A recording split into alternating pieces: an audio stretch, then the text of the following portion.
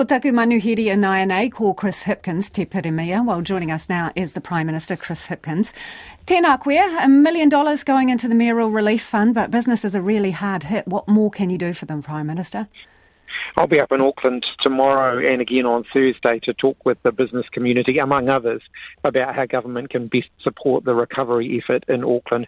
Obviously, at the moment, our efforts are still very much focused on that emergency response, and will be for a little while yet. More rainfall is forecast for the next couple of days.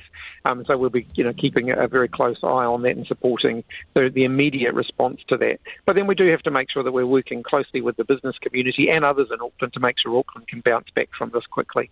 Is it possible that you might have some kind of direct payment scheme like you did during COVID for businesses? I think that's probably less likely. Obviously, you never say never with anything because it depends on the severity of what we end up facing. Obviously, I acknowledge that things are significant at the moment, and we do compare those with other significant events that have happened around the country, including COVID-19. At the moment, we're not there at this point, but we are in that zone of saying, okay, look, we acknowledge that Auckland business is going to need a little bit to bounce back from this. So what might support look like then? What are the options? I don't want to rule things in or out until I've had a chance to talk with them about what might actually be most useful. And we'll work with the local, representatives of business as well in shaping up the response.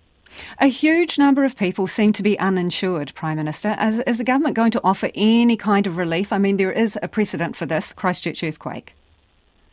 Look, this is going to be one of the most difficult issues that we work through as we deal with the flood. I know the previous government really wrestled with it in Christchurch as well. We'll work through that carefully, and I'm not going to, indicate what's in or out at this point. But I do want to just I think it is important that people do need to have insurance, and it is important that people do get insurance. Understand that, but following the Christchurch earthquake, payments were made to uninsured people. Will you give active consideration to that? Look, as I've said, I think it's a bit early to be having those conversations at this point. We're just getting through the emergency response. Lots of people are out of their home. Landlords need to do repairs too, even kind order. Where is the long-term accommodation going to come from for these people? There is an 0800 number for people to call. I don't have it right in front of me, but it's certainly available. There's an 0800 number for people to call who need accommodation, and I'd encourage them to do that. They can set them up with short-term accommodation, and then of course we'll be looking to make sure we rehome people in long-term accommodation as quickly as we can. MSD number you're referring to there, is it?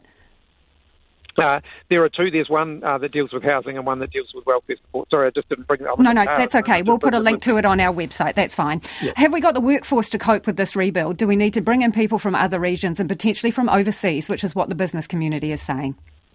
Look, again, a bit early to be talking about that at the moment. Everyone's kind of head down focused on just getting through the next immediate response. The government stands ready and willing to have all of those conversations at the appropriate moment about what we can do to support Auckland to rebuild, to get back on its feet as quickly as possible. We're almost out of time, Prime Minister, but Michael Wood, the new Minister for Auckland, right? So, what's his primary role? Smoothing the way with Wayne Brown in business? Look, I think we've got some big challenges ahead of us in Auckland, and that was, clearly that's been brought into sharp focus by what's happened over the last 3 or 4 days. But we had some challenges ahead of us in Auckland to really get Auckland pumping again. Auckland can be an economic powerhouse for New Zealand. So Michael Wood, in his role, will be very much focused on convening and on coordinating and on making sure that all of the parts of government who are committed to making Auckland really pump for New Zealand are actually doing the right things and are doing it in a way that's going to really deliver the maximum benefit. Thank you for joining us this evening. That is Te Pirimia Chris Hipkins there.